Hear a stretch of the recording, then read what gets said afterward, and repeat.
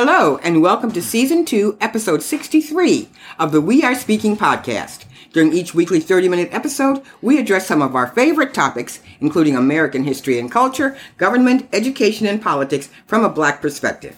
We are very glad you are joining us today.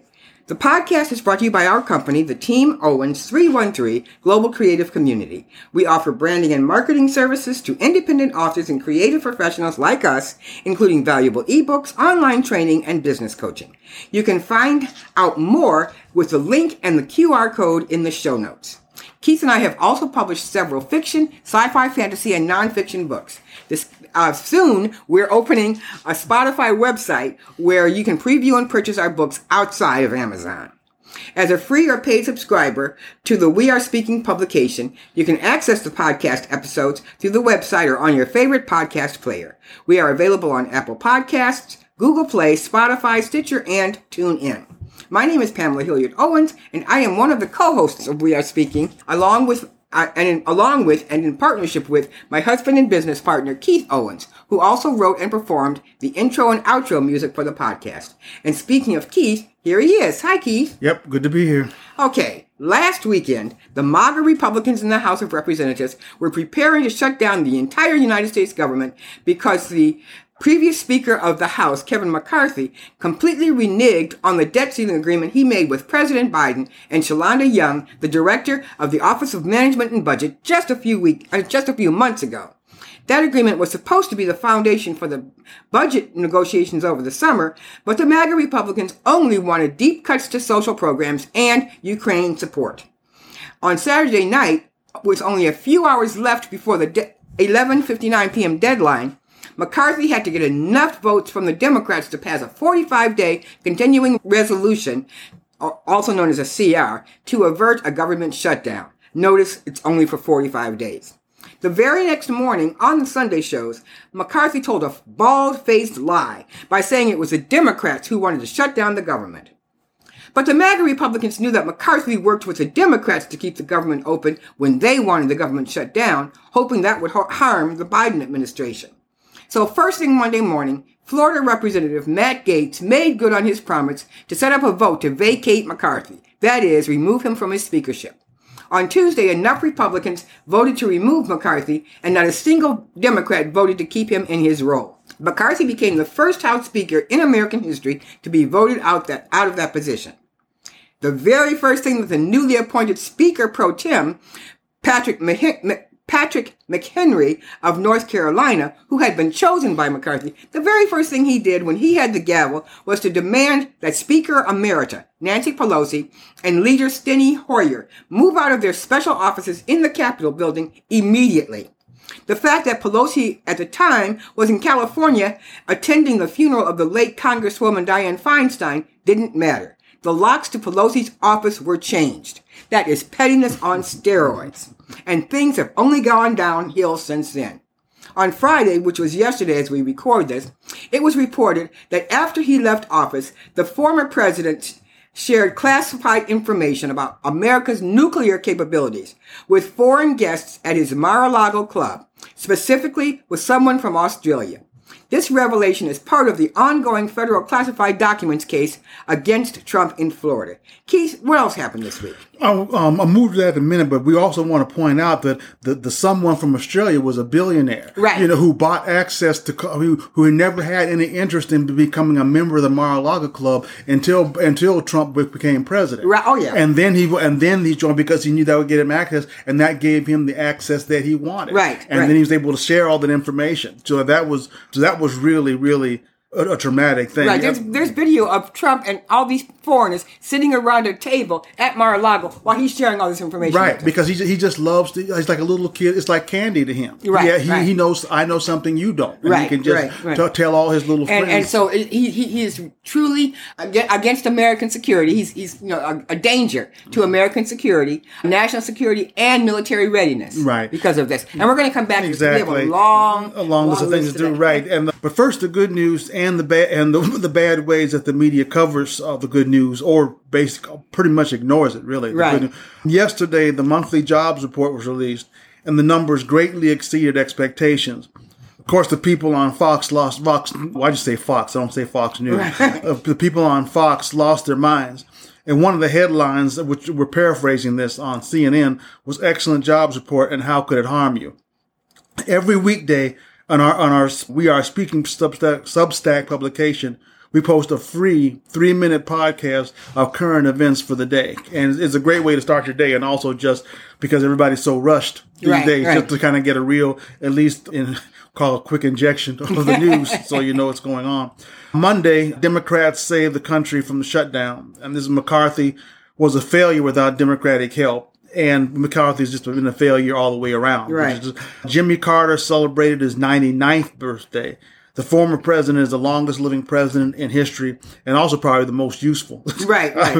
Gavin Newsom, the governor of California, will choose the new senator in California to replace now late Senator Dianne Feinstein. Mm-hmm. And then literally hours before an 11 p.m. deadline, Congress passed the necessary bill to avert a government shutdown, and President Biden signed the bill just before midnight.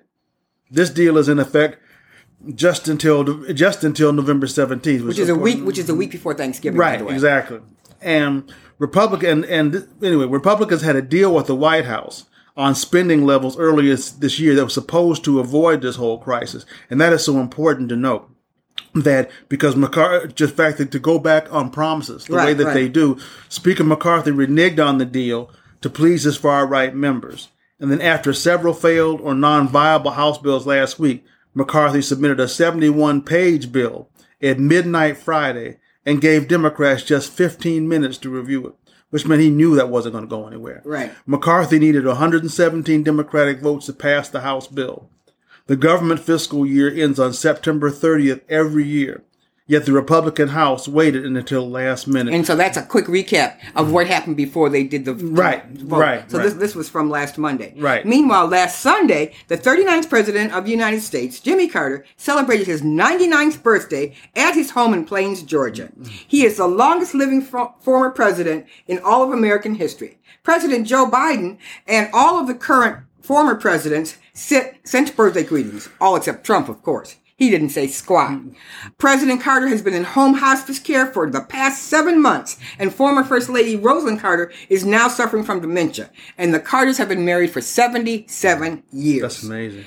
Meanwhile, I remember this is from Monday's recap. California Democratic Senator Dianne Feinstein, the longest serving woman in Congress, had died last Thursday evening, week before last, after casting a vote in the Senate on Thursday afternoon. She cast that vote, went home, went to bed, and died to keep the government open. California Governor Gavin Newsom previously promised to appoint a black woman to the Senate if the opportunity arose. However, when Senator Feinstein announced she wouldn't run for re-election, California Representative Barbara Lee, who had been in the running for an appointment, entered the race along with Katie Porter and Adam Schiff. And so now Newsom says he will appoint an interim senator who is not one of the declared candidates for the 2024 Senate election. And a lot of black people were upset that he didn't choose Barbara Lee because she had been the front runner. She's 77, by the way. She had been the front runner. But I think Newsom did the right thing because there are 3 declared candidates for the Senate and for the Senate seat, and if he just picked one of those, that would be so unfair. Right, that's not right. Because that's him putting his finger on the scale. Right. And he's trying to say, I'm not backing anybody. So Exactly. And no one expected. Well, I mean, I know she was 90 and sickly, but still, she had already announced she wasn't going to run, and no one expected her to literally go to sleep and die. Right. So I think he did the right thing. No, exactly. And like I said, this doesn't throw Lee out of the race. I mean, the race still goes on. Right. But I mean, I think one thing if I remember right, one thing that they were also upset about was I think it doesn't. Who's the woman's name that he appointed? LaFranza, I have it written down. Yeah. LaFranza. But anyway, the woman that he appointed, I think his appointment of her does not preclude her from entering the race. Right. And that's where he may have made a mistake. It was in the sense that now, with him putting her there and him because they're saying, okay, LaFranza Butler, because on one hand you're saying, okay, you didn't want to tip the scales, but then you put somebody in, but then she can get in the race too. Right. But still, I agree with you. I think that he did the right thing. Right. There hadn't been any indication that I can see that LaFonza's getting in the race. Right. Well, no. She didn't say it specifically, but she didn't say no either. Oh, sure. But at this point, Lee, Porter, and Schiff have had such a head start. They're so well known. They have such large war chests. And now some people are saying, well, with 2 black women in the race and 3 women in the race, that'll split the women's vote, because Katie Porter is really good too. Really good. And that will split the women's vote and give a heads up to Adam Schiff, who is also very good. I'm glad they're from all California. candidates. They're all excellent candidates. It's really going to be hard. Candidates. Okay, so You're going to Tuesday, I guess? Yeah, Tuesday. So on Tuesday, Clarence Thomas finally recused himself because the pressure was so great. Monday was the first day of the new SCOTUS, Supreme Court of the United States term. Trump appears in court. Oh, these are things that happen on Tuesday. This is the brief summary first. So Clarence Thomas finally recused himself. Monday was the first day of the new SCOTUS term. Trump appears in court, openly taunts the very judge who will decide the amount of his monetary damages. How stupid was that? Talking about Trump here. Right. Well, yeah, true. A new black woman senator, which we just talked about, Governor Gavin Newsom appoints the president of Emily's List as the interim replacement for the late Dianne Feinstein. And for the first time ever, SCOTUS Justice, Supreme Court Justice Clarence Thomas recused himself from an appeal case brought before the court by John Eastman, his former law clerk. Thomas has been the subject of several alleged breaches of impartiality and alleged bribery from people or companies who have cases before the court. Eastman, who was also indicted in the Georgia election interference case, heavily pushed the false narrative that then Vice President Mike Pence had the power to refuse to certify the results of the 2020 presidential election results. And so this is very important. Number one, it's important not only because Clarence Thomas finally recused himself when he didn't do that before, but this will have a big impact on the Georgia case because Eastman is indicted there too. Right. And so the fact that Eastman brought what's called a rocket docket request to the Supreme Court, asking them to hurry up and deal with this, and they did, and they went against him. Right. So that's really important. Right. Meanwhile, also from Tuesday's report, on Monday in New York City, the $250 million fraud civil trial began against this is Keith's favorite description, against a quadruply indicted, twice impeached, proven sexual abuser and rapist, proven massive business fraudster, 2-time popular vote loser president, also known as Fulton County inmate number P01135809. And his 2 adult sons, and the Trump Organization. The trial that starts is going to be held, and they just recently said, no, we're not going to delay the trial. Trump asked for that too. They said no. The trial will be held and decided only by Justice Arthur Engoron of the State Supreme Court in Manhattan, because Trump's attorneys forgot to ask for a jury trial. It's literally a box you can check, and they didn't check the box. Literally a little box to check. Well, I said he can't get the good attorneys anymore. Right. Yet, during breaks in the trial, Trump called Engoron Trump hater, a rogue judge, and a terrible person, and called for him to be disbarred. Good luck with the judge's decisions, Donnie boy. He thinks that's going to help him.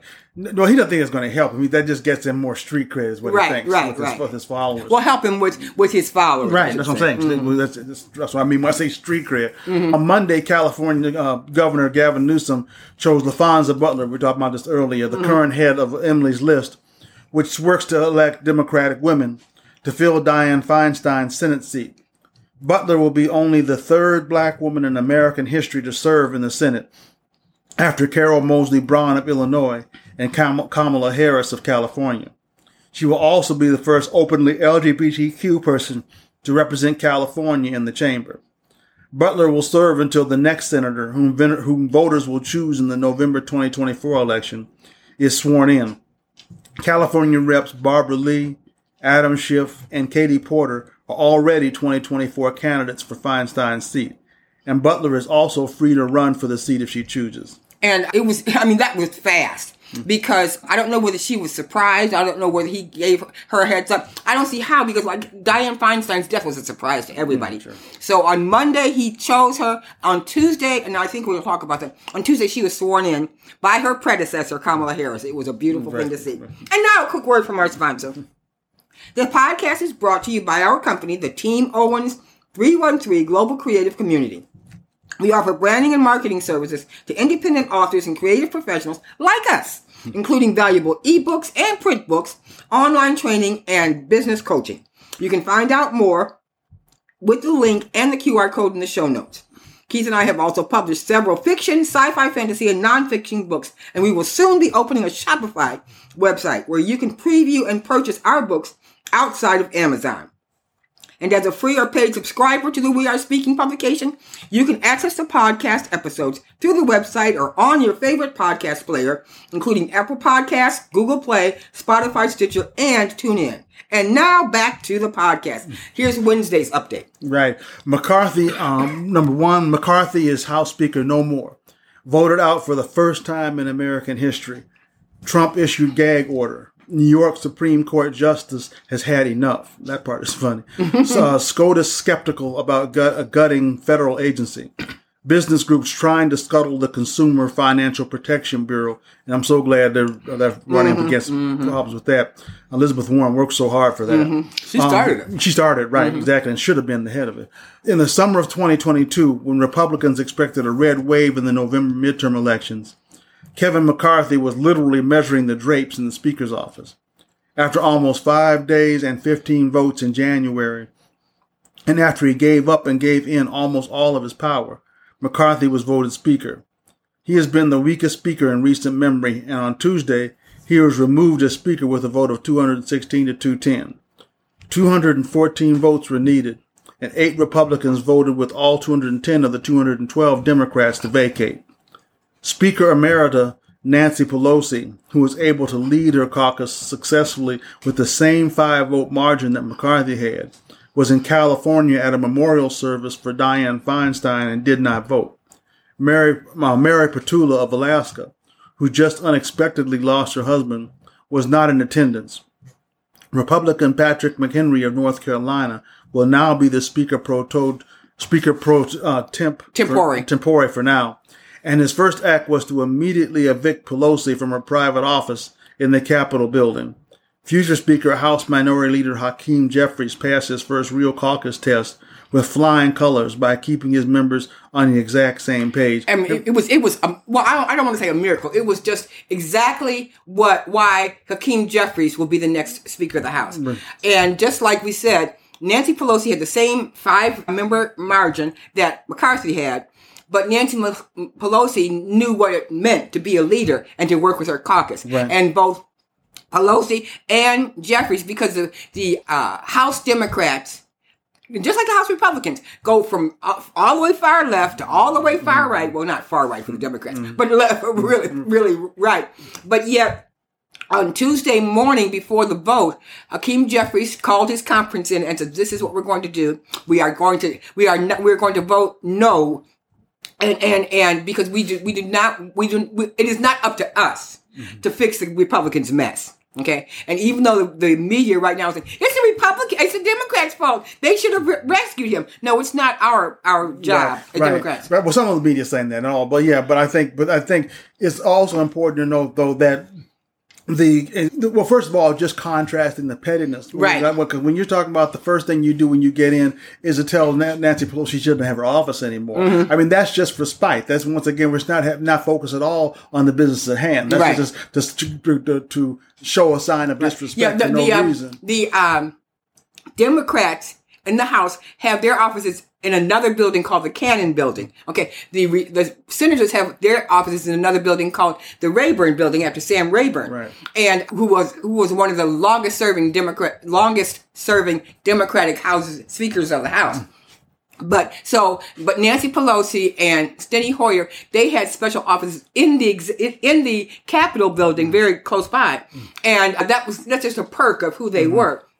And they've had it for years. Right. And that's why, and so the first thing you do, no, we're going to lock you out. It doesn't matter you're not there. We're going to change the locks and kick you out. You go back to the Cannon building. Once again, though, that's all they have. That's the only ammunition they have. And they know they're losing the fight. But the other thing in terms of Hakeem Jeffries, also what has come out is that Hakeem Jeffries, because at first, like we know, there's pretty zero zero to no chance that he'll be Speaker of the House as long as the Republicans are in charge. Right, that's not going to happen.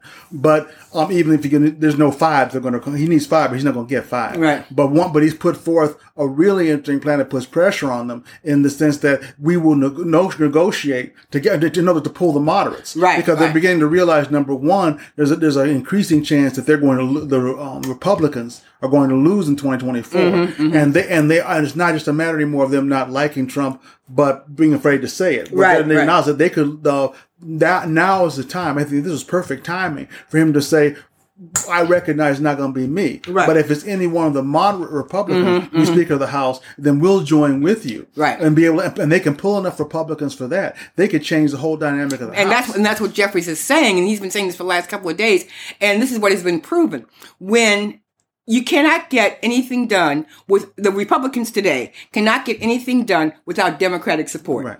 Because they don't have enough. They don't have enough people, and if all he can lose is 3 or 4 people, and the leader can't get anything passed, right. And that's what's been happening. Right. But unfortunately, that's what the MAGA Republicans want to happen. Right. Okay. They want it. Right. So what Jeffries is saying is that we meaning the whole Congress, needs to work in a more bipartisan, cooperative way.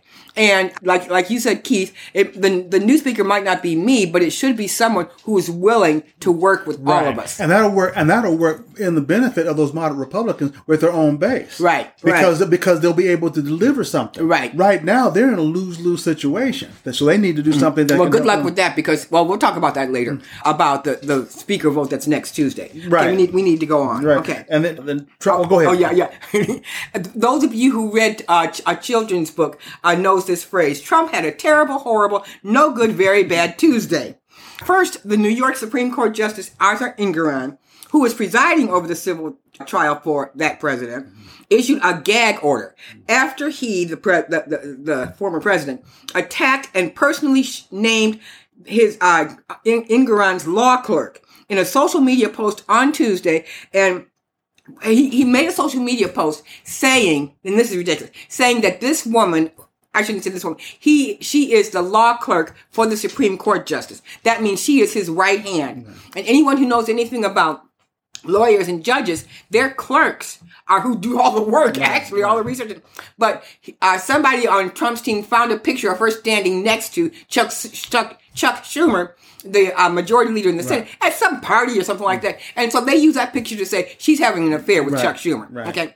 And not only named who she was, put her picture out there, but also links to her own social media. Right. This happened Tuesday morning. And they also sent out an email to the millions of followers.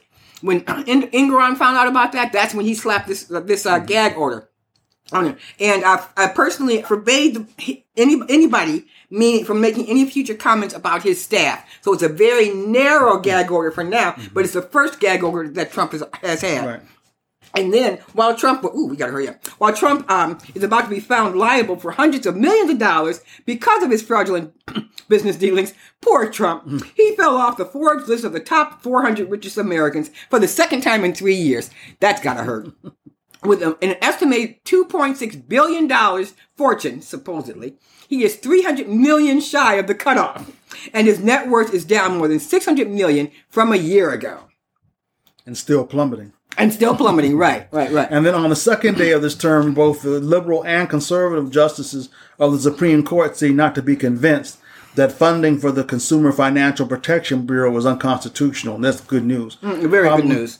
The plaintiffs, and that's even Clarence, the scientist, said this doesn't make sense. Right. The plaintiffs, 2 trade groups representing lenders, are arguing that the agency must be funded with annual appropriations approved by Congress.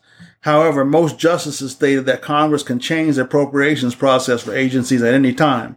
If the court rules against the Consumer Financial Protection Bureau, that would cast legal doubt on the funding of other government entities, such as the Federal Reserve and the Federal FDIC, Federal Deposit Insurance Corporation. Right. So the ruling has not come down yet, but by opening statements and all that, we kind of know that which way the court is leaning. So this is a very, very important thing for the Supreme Court.